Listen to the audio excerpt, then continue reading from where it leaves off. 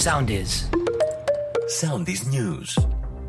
Με τη Φρώση Κυριακού, την τρίτη ημέρα του εθνικού πένθους που έχει κηρυχθεί για το πολύ νεκρό σιδηροδρομικό δυστύχημα στα Τέμπη, διανύει η χώρα μας με τις επιχειρήσεις έρευνας στα συντρίμμια να κορυφώνονται. Εν τω μεταξύ, έρευνα στο πλαίσιο της προανάκρισης πραγματοποιήθηκε από το Τμήμα Τροχέας στα γραφεία του ΟΣΕ στη Λάρισα, με στόχο να συλλεχθούν όλα τα απαραίτητα στοιχεία που χρειάζονται οι αστυνομικές έρευνες για τη διερεύνηση της υπόθεσης. Νωρίτερα, κατόπιν εντολής του Πρωθυπουργού, ο Υπουργός Επικρατείας Γιώργος Γεραπετρίτης ανακοίνωσε τη σύσταση ειδικής επιτροπής για τη διερεύνηση και ανάδειξη των συστημικών προβλημάτων και δυσλειτουργιών που οδήγησαν στην τραγωδία.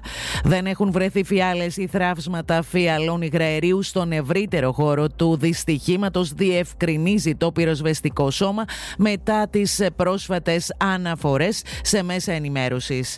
Οι επιβεβαιωμένοι νεκροί του δυστυχήματος, σύμφωνα με την τελευταία ενημέρωση, ανέρχονται σε 57, έχουν ταυτοποιηθεί μέχρι στιγμής 36 από τις σωρούς, ενώ σε εξέλιξη βρίσκεται και η διαδικασία παράδοσης των σωρών των θυμάτων στις οικογένειες.